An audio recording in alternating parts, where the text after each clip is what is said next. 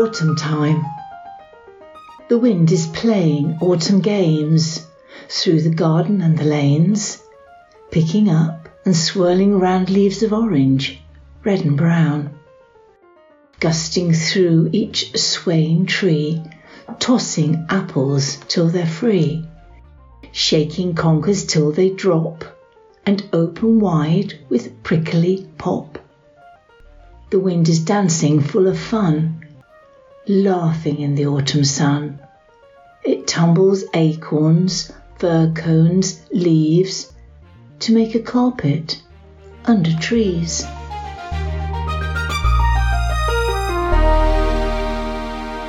Autumn. Definition of autumn: the season after summer and before winter in the Northern Hemisphere, from September to November. So Draycott Diaries listeners, that is what we are going to be discussing today. And I am delighted to be able to introduce everybody to Peter Bright, who has been a resident for many, many, many years in the Mendip area. And he's kindly said he will talk to me today about autumn. Now, first of all, let me tell you a little bit about the background of Peter. Peter is a retired biology teacher, a natural historian, and also passionate about wildlife and everything that goes around wildlife as we know it. So he's absolutely the perfect person for me to talk to about autumn. Welcome, Peter Bright. Thank you. Peter, may I ask you what your definition of autumn would be? Yes, it starts from the end of summer, so that in fact it is the sort of halfway between as things finish. So lots of animals and plants flower all the way through the summer and then are producing seeds, are going into hibernation, are disappearing into the ground to sort of last over the winter, and that therefore autumn in wildlife terms is that changeover from putting up with things as opposed to growing and multiplying. Well, that's a very succinct answer, and I think that makes it very clear. Before we go on, can we just talk about the weather patterns of autumn? Clearly, you know, there's a lot of changes, we all know, with our weather patterns at the moment. But what would you describe autumn weather being, and is there a particular reason for it being more windy, for example, more blustery? I think it's tricky to justify that there is something particular about the weather, because if you look at the long history of September and October weather records, that there are sunny ones and windy ones and wet ones and so on. But what does happen every autumn is that the days get shorter, the nights get colder, and therefore those sorts of effects, the day length effects, what's going on, and is actually often the trigger that enables trees to start dropping their leaves when the days get shorter, which is why leaves tend to stay on trees next to streetlights, because their day length sensing system is being fooled by the extra light from those. So it's that short days and colder nights and early mornings that I think then drives what happens in the autumn, and it may or may not reflect in the weather in that sense. Well, I think that's right. And I'd like to just put in my penneth here, which is, as you know, I'm registered blind. I have 10% sight. But for me, my other senses have become much heightened. And I always think of autumn as kind of cozying up, log fires, freshly baked bread, all of those sort of things that make you feel cozied up. And it's kind of, I'm wondering whether the weather, that kind of effect the weather has on me is having the same effect on animals, which is why everything is beginning to go into a sort of more passive state. Would that be fair to say? They are preparing for times when they can't grow. So the grass tends to stop growing when the temperature goes below 7 or 8 degrees, and the trees drop their leaves, as the days get shorter, and therefore it becomes from a tree's point of view, unprofitable to have a lot of leaves, so it drops them. So I think from that point of view, it's the signal for when to start preparing for winter. And obviously that, from a tree's point of view, is taking the nutrients out of the leaves before it drops them in order to save the nutrients to use again in the spring when everything will then start up again. Okay, can we talk about trees for a minute? We all love this time of year. Well, I particularly love this time of year, especially when we have those cold, crisp days with blue skies. But when the leaves look so vivid in their colours of autumn, which is all sorts of browns and yellows, I know that gold is a bit of a contentious subject. But can you explain to me why? What is the biological reason that leaves do go the colours that they do in autumn? Well, tree leaves, if you take a tree leaf apart, you find that there are actually a whole series of different pigments in the leaves. There are 2 green ones and 2 yellow ones. And clearly, when you look at a leaf and it's green, what you're seeing is the effect of the 2 green ones. But of course, the 2 green ones contain the magnesium and a lot of nutrients, which is why they are broken down and saved for the following year. And if you take away the green pigments, you're left with the yellow ones. And those yellow ones is what gives the yellow colours. And I think, therefore, those yellow colours can turn brown as well. And so you get the yellows and browns and golds. But in the sugar maples and so on of the North America, if the weather is sunny during the day and cold at night, the withdrawal of sugars is reduced in the leaves, and then the sunshine and sugars tends to produce the red colours, which is what the sugar maples are famous for. And presumably our Japanese maples, sugar maples here, will do the same thing, should they get cold nights and sunny days. Chance will be a fine thing. So is there such a colour as, I mean, obviously it's not gold as such, but is this that, sometimes you actually feel that some of them look like they've got gold leaves, or is that just another vivid colour of brown? I mean, I like the yellows, right? But of course the yellows and browns and golds are all intertwined, and indeed gold is a mixture of colours anyway. But I think I like the maples, what I think of as yellow, but it's a very rich sort of yellow colour. And those beautiful, vivid reds as well of the Virginia creeper, which I know, again, is not indigenous to this country, is it? But it's they are so beautiful. Why, Peter, I mean, when I'm out walking, for me, as I said, it's all a sensory experience now. So I'm smelling damp earth, early mornings. And, of course, the nuts are now quite prevalent and underfoot. So there's a wonderful sort of crunch of leaves and nuts. It's just a fantastic experience to be out walking. What is bringing on the nuts? How do the nuts know that this is time to fruit and fall? Well, the formation of the nuts will have started probably the previous year, so that the hazels now are carrying the pollen and the ovaries and so on ready for forming the fruits next spring, when the hazel catkins will be. And then all the way through the summer, those fruits will be developed so that the actual ripe hazelnuts will be available or will appear, next autumn, or indeed this autumn, and when if any that survive the squirrels actually taking them apart, will get planted by some squirrels and will be in a position to germinate and be the young hazel trees of the future. So that the preparation for that is actually over a long period of time. It hasn't, as it were, suddenly happened, in the last fortnight. Yes, whereas me, in my ignorance, kind of rather thought that all happened. So that's fascinating. This is another question I've always asked, and I think I saw a documentary about it. You never know, everybody has different ideas on this. But can trees talk to each other in the form of, do they have some sort of communication? I think in terms of chatting about the weather or something, it seems a little unlikely.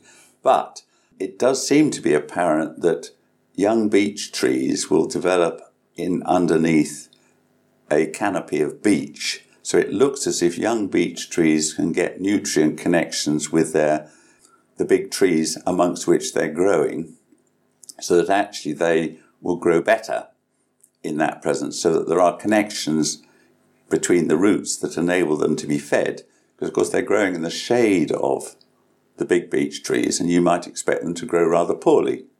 There are also other possible connections between the roots which share fungal networks in the soil, and therefore there's the possibility of these fungal networks providing chemical links between different plants, different trees actually growing there. So it may well be that some trees, grow well next to other trees, but not next to each other. So you don't, on the whole, find a collection of crab apples. They tend to grow solitarily, and therefore perhaps that's a connection there.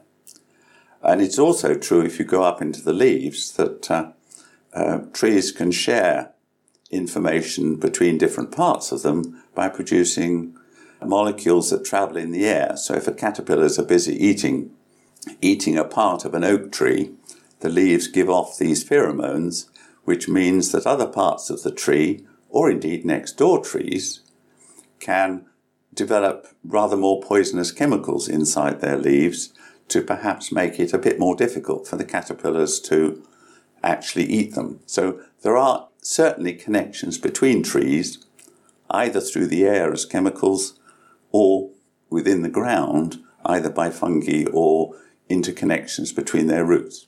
Wow, that's extraordinary. Absolutely extraordinary.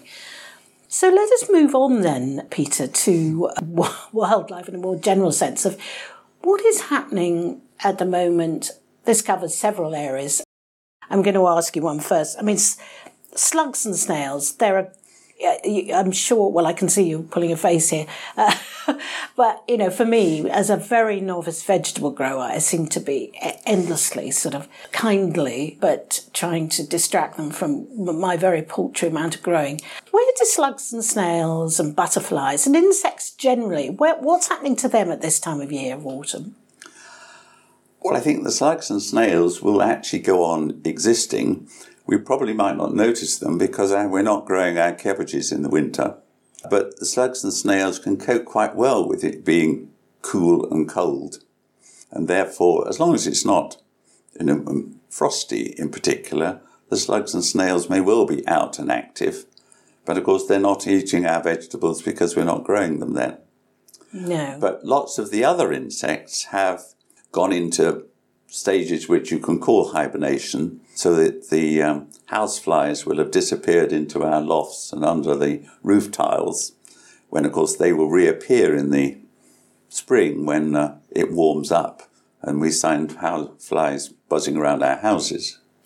Or the wasps, the queen wasps, will have left the nests and will have found nooks and crannies to hide in, and therefore in the spring they will reappear to establish new wasp nests. But I think at the moment the insects are disappearing into nooks and crannies to hide away, and of course each insect, or other animal for that matter, will have its own particular stage at which it does this. So if it's a hibernating hedgehog, it has to be a particular weight if it's to stand a good chance of surviving right the way through the winter, which is why rescue things worry about how heavy any young hedgehogs are, and they need feeding up, or may need feeding up, before they are actually then organised to go into hibernation. Before we leave the insect world, I've got one word, two words, isn't it? House spider. Everywhere I touch at the moment seems to be a scuttling house spider. I mean, I love spiders, so I have no problem with them living with me. In fact, I invite them in. Why so many of these enormous house spiders this time of year? I think it's that they are around all the year round, but they're just rather more conspicuous. Apparently, the male house spiders are chasing around trying to find female house spiders, which is why they're becoming more conspicuous, because they're chasing around looking for them. But these house spiders live in our barns, garages, disused corners of our houses.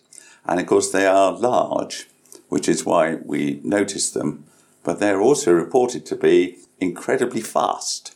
And they have been reported, on our Westbury Wildlife WhatsApp group, who are taking photos of what I believe is the giant house spider, which live in our houses and are really common. Do they come up our drains? Or is that a myth? I think it's perfectly possible, but exactly how they get in, they could come in all sorts of nooks and crannies. And of course could have come in when they were quite young, and therefore of course would get through quite small spaces. Okay, so it's not that they're coming up through the drains, because I think one has this kind of other rather innocent sort of theory that they're coming up through our baths and our sinks. Well, I mean, it could be that they can, but I think it's much more likely that they fall into the baths from roaming about the house. I think they're much more likely to come in the open windows during the summer. And of course, once they're in, that's where they live and are part of the house fly control system. Of course, it's a circular thing, isn't it? Well, I love them, and they're always welcome in my house. Any house spiders listening, come on in. Let's move on. I'd love to ask you let's just talk about the badger, because the badger has a particular reproduction system, I think, that means they eat a lot of berries. I'm sure tell me I've got this wrong, but eat a lot of berries this time of year, which brings up their fat store, which somehow starts their reproduction system off so that they all give birth in February. Is that right or wrong? I think they do give birth in February so that the young, in a sense, coming out, in the spring when there's lots of food. But I mean, the main food item for badgers is earthworms, which is why Somerset, with lots of fields with lots of earthworms in, is, to lots of extent, is badger paradise. And yes, they'll eat berries and they'll eat, they'll eat young chickens and all sorts of things. But I think if you look in your lawns, there's sometimes a little sort of dug up patches, which I suspect is a badger digging up something. They could be digging up roots, but I think they're much more likely to be digging up earthworms. But yes, they will go for berries. But I think, I'm not sure they get terribly fat by eating blackberries, but they're certainly building up their food stores and actually will go on feeding through the winter if the weather is, reasonably warm. And I think that's one of the things that increasing global warming may well mean that they're more active. And of course, unless it gets really cold, it becomes difficult for them to hibernate because they keep waking up and running about and doing things. But of course, if the earthworms are still active, then of course they can come out and get some food, as opposed to disappearing for long periods of time when it is, minus this and that and the other, as to how winters supposedly used to be 50 and 60 years ago. Okay, so global warming is suiting the badger community. It's an interesting question whether it is suiting them or not. They certainly seem to be coping with it because I think badgers have never been commoner than they are now. But it does help that they're not being shot, poisoned, tormented in all the ways that they were controlled 100 years ago. Somerset is synonymous with apples and cider making. Whenever, the people know that I live in Somerset, I think there is a sort of sense that of me sitting in a hay bale, chewing straw and drinking cider. So let's bust this myth. Is Somerset, or not, as the case may be, why is Somerset always had this history of apples and cider and apple juice making, particularly? Well, I've thought a little bit about this, and I think, you could include Devon and you could include Hereford. To some extent, I think it's to do with what grows well in Somerset is grass and fruit trees. And you can obviously grow fruit trees and have grass around the base of them, as opposed to being in East Anglia where it's actually suitable for growing, to some extent, much more valuable things like wheat and barley. And therefore it might be that Somerset, because of its ability to grow apples and grass well and other things less well, that actually the best, that can be done is to actually have haymaking and orchards as being what's produced, because more valuable crops don't grow so well because of the soil, because of the dampness, or whatever else it is about the environment. So it may be to do with what grows well or what doesn't grow well that would be more valuable. You therefore you wouldn't think of having orchards in East Anglia when you can grow giant fields of wheat. And of course their climate's much drier there. And it's drier, so that it's to do with what grows really well. And the apples and pears seem to grow particularly well in Somerset and Devon and in Hereford.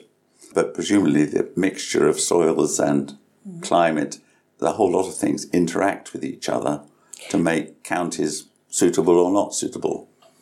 It's a particular type of apple, isn't it? I mean, not just any old apple is going to make good apple juice or cider.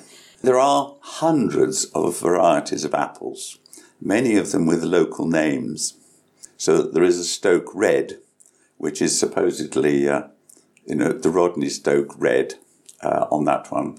But there's hundreds of cider apples, and the cider apples have a particular quantity of tannins in them, which make them, suitable for making cider with, but that are too bitter or too tannin-rich to actually be an eating apple, whereas the eating apples for making apple juice with or for making cider with are far too bland to give the tastes, which is why there are special cider apples, and then there are different sorts of cider apples, and the best cider's made by mixing. We have, I think, probably picked apples of 8 or 9 different varieties and mixing, rather than just one. So there isn't, I think, just one. There isn't just one eating apple. There isn't just one cooking apple. Though there is a star cooking apple, which is the Bramley's, but it makes, I think, rather tedious juice, and is not really appropriate for making cider with either. We don't want tedious juice. Well, I'm going to ask you a question which I know will make you cross, because I've asked you this before when we were talking on the phone. And we know it happens in January and it's not autumn, but just very briefly, because it's a lovely Somerset thing that we do here. And we have quite a lot of listeners from abroad. So could we just very, very briefly just touch on wassailing or wassailing? What's the pronunciation? Well, I mean, I use the word wassailing. Okay. And it's a tradition that goes with the making of cider, and therefore it's appreciating apple trees and what they produce. And it's a midwinter festival, and it's really an excuse for a party in the dark, where there's a whole lot of traditions associated with appreciating the orchards and what they produce. And it's probably not an accident that I think Old Twelfth Night is supposedly the time to do your wassailing, but what it really means is the beginning of January. And it takes about 3 months for barrels of apple juice that you have created in late October to use the yeasts that are in them to turn themselves into cider, and it's ready to drink by the beginning of January. Fair enough. And you've never been able to explain, but I know one of the things is that they stick toast in the tree. But one of the other things they do, which I thought was a lovely thing, did you say it was a faggot? It's something to do with some sticks tied up with blackberries. Yeah. Well, I mean, you obviously have a fire because it's dark, and therefore it's part of the sort of midwinter festival type activities, and you gather together some ash sticks and tie them together into a bunch, which is called a faggot, and it's tied into a bunch with 3 bands of blackberry. And this is if you can choose the right one, when it's thrown onto the fire, the people round and about are said, choose which band you think is going to burn through first, and if that's the one that does burn through first, then your secret wishes are going to come true. That may or may not be true. but it's a good story. Well, as an academic, I can understand that you would question its validation. I'm coming towards the end now, Peter, and I'm going to ask you that inevitable question. Global warming is upon us. I know that it's not new, but it is upon us. My simple question is to somebody with your extensive knowledge, is it too late? Is our planet lost? I mean, no, it's not. I mean, clearly it's too late in the sense that global warming has been happening for the last 100, 200 years. But what we can do something about is the extent to which we reduce the build-up of CO2 into the environment, so that if we can keep a lid on, or we can reduce our demands on putting CO2 into the air, we can reduce the degree of changes that are going to happen in the next 50 or 100 years. But it requires action now, rather than thinking, well, it'll all be all right eventually, which, as far as the changing sort of average temperatures, which in a sense it gets called climate change, global warming, however you want to wish it, the warmest 5 years have happened in the last 10 years, which I think indicates that it is happening. But we can do something about it, and we can do something about it now, so that our children, have a much less climate-affected environment to be in. Parallel with the same problem is the wildlife emergency, such that insects are down to 25% of what they were 100 years ago, maybe even less. But I think that sort of the global warming and its effects on the climate and our effects on the wildlife, in a sense, are two sides of the same, trying to change the future of that now. So this autumn we're in now could be warmer possibly than autumns back in there 100 years ago? On average terms, that will be true. Peter, we need to bring it to a finish now. Now, because this is all about autumn, I just want to say a big thank you to you, A, for being a contributor on Draycott Diaries, thank you, and for talking to us so honestly today and answering some of my questions that must have seemed a little bit trite sometimes to somebody of your knowledge. But can I say, when I walked in, you gave me the most beautiful bottle of apple juice that we've been talking about this morning. And I'm going to take that away and sit in front of my fire and have a glass of that and think about our conversation this morning. So can I thank you very warmly again for your hospitality and for talking to us today. You're entirely welcome.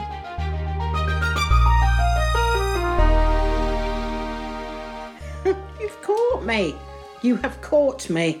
I am literally, as I am speaking, sipping Peter's gorgeous, freshly pressed apple juice in front of a log fire. How brilliant is that? And just thinking about autumn surrounding me in the cosy village of Draycott. Thank you again. A few other people just to credit would be Sylvie Barham. Sylvie, I asked her to find me a perfect poem that would just really describe autumn. And what she read in the prologue, well, that is it. And Sylvie, you read it beautifully, and thank you so much. You are a star. Kirk Pennell, you found us the photographs of autumn, and you are a marvellous and talented local photographer. Jeff Varney edited this programme and recorded it with me. Thank you, Jeff, for letting me drag you round the countryside. And my brother, of course, arranged the music. My name is Tiggy. I was the voice. And God willing, we will be back with you in about a month's time. Thank you for listening, everybody.